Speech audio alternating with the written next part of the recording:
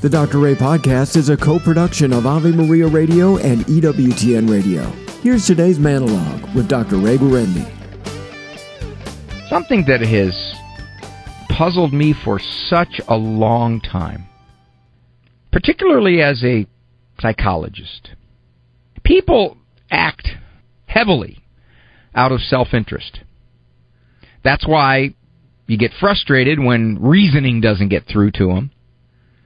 Or you get frustrated when they turn away from the way they were raised, because in their mind, they want to act according to their interests of the moment, of the time. It's always kind of fascinated me and disturbed me. Not to the degree that it affects my mood. I hesitate to use that word. That people don't think about an afterlife. They don't. Young people, I understand. They think they're going to live forever. They're 28 years old and everything stretches way out in front of them.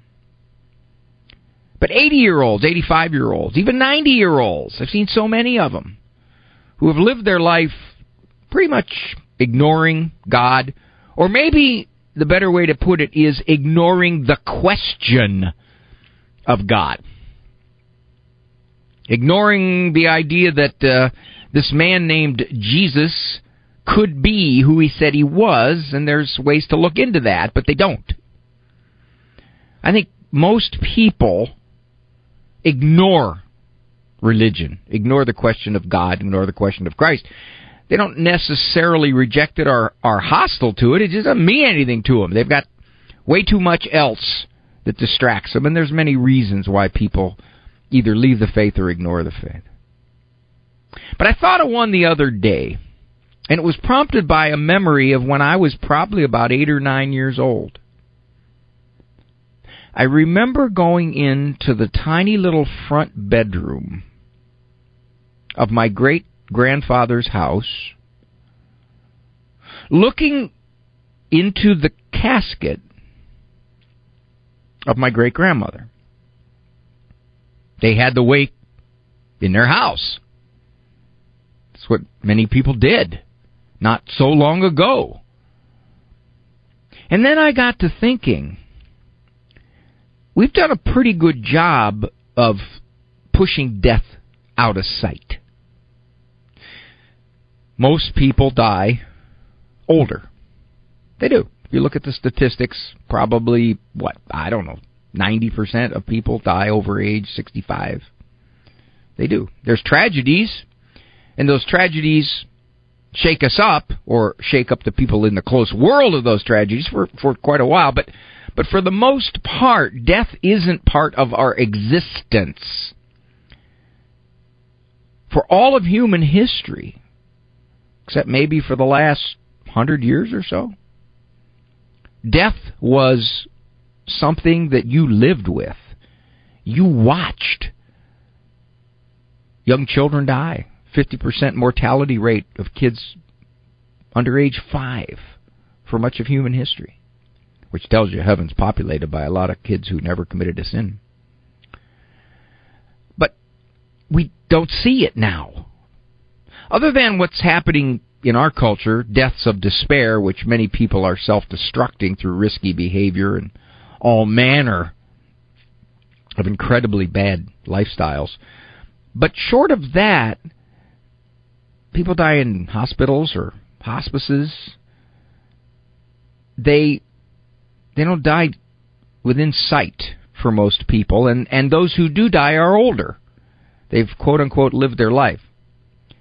So to the degree that death isn't an integral part of life, the way it always has been in human history, always, death was very common, and it was very near. It made you think about your mortality. I believe we push mortality out of sight. Well, think about it.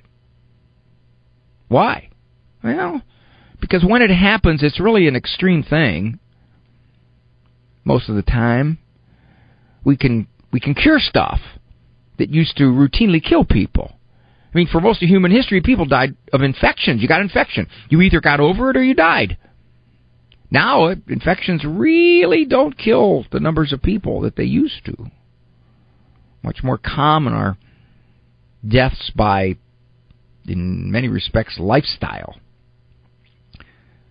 I thought about this, and I thought, if death were closer to us, would it make us think more about God?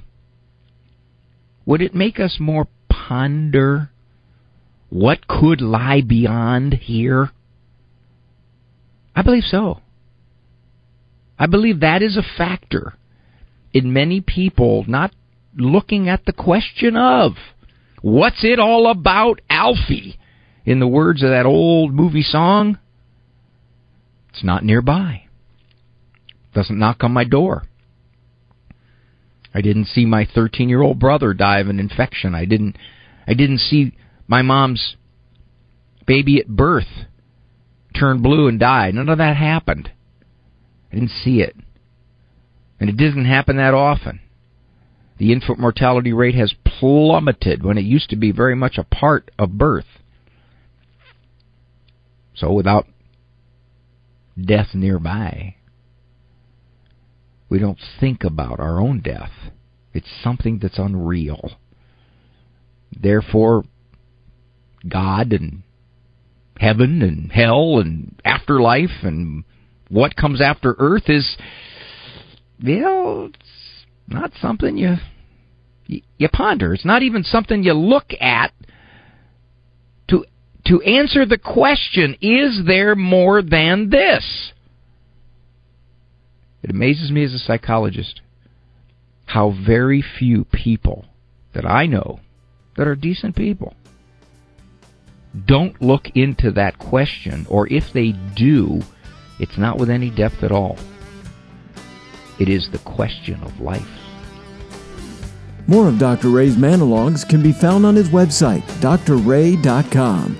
Monologues, as well as full-length programs of The Doctor Is In, can be heard at AveMariaRadio.net and EWTN.com/radio.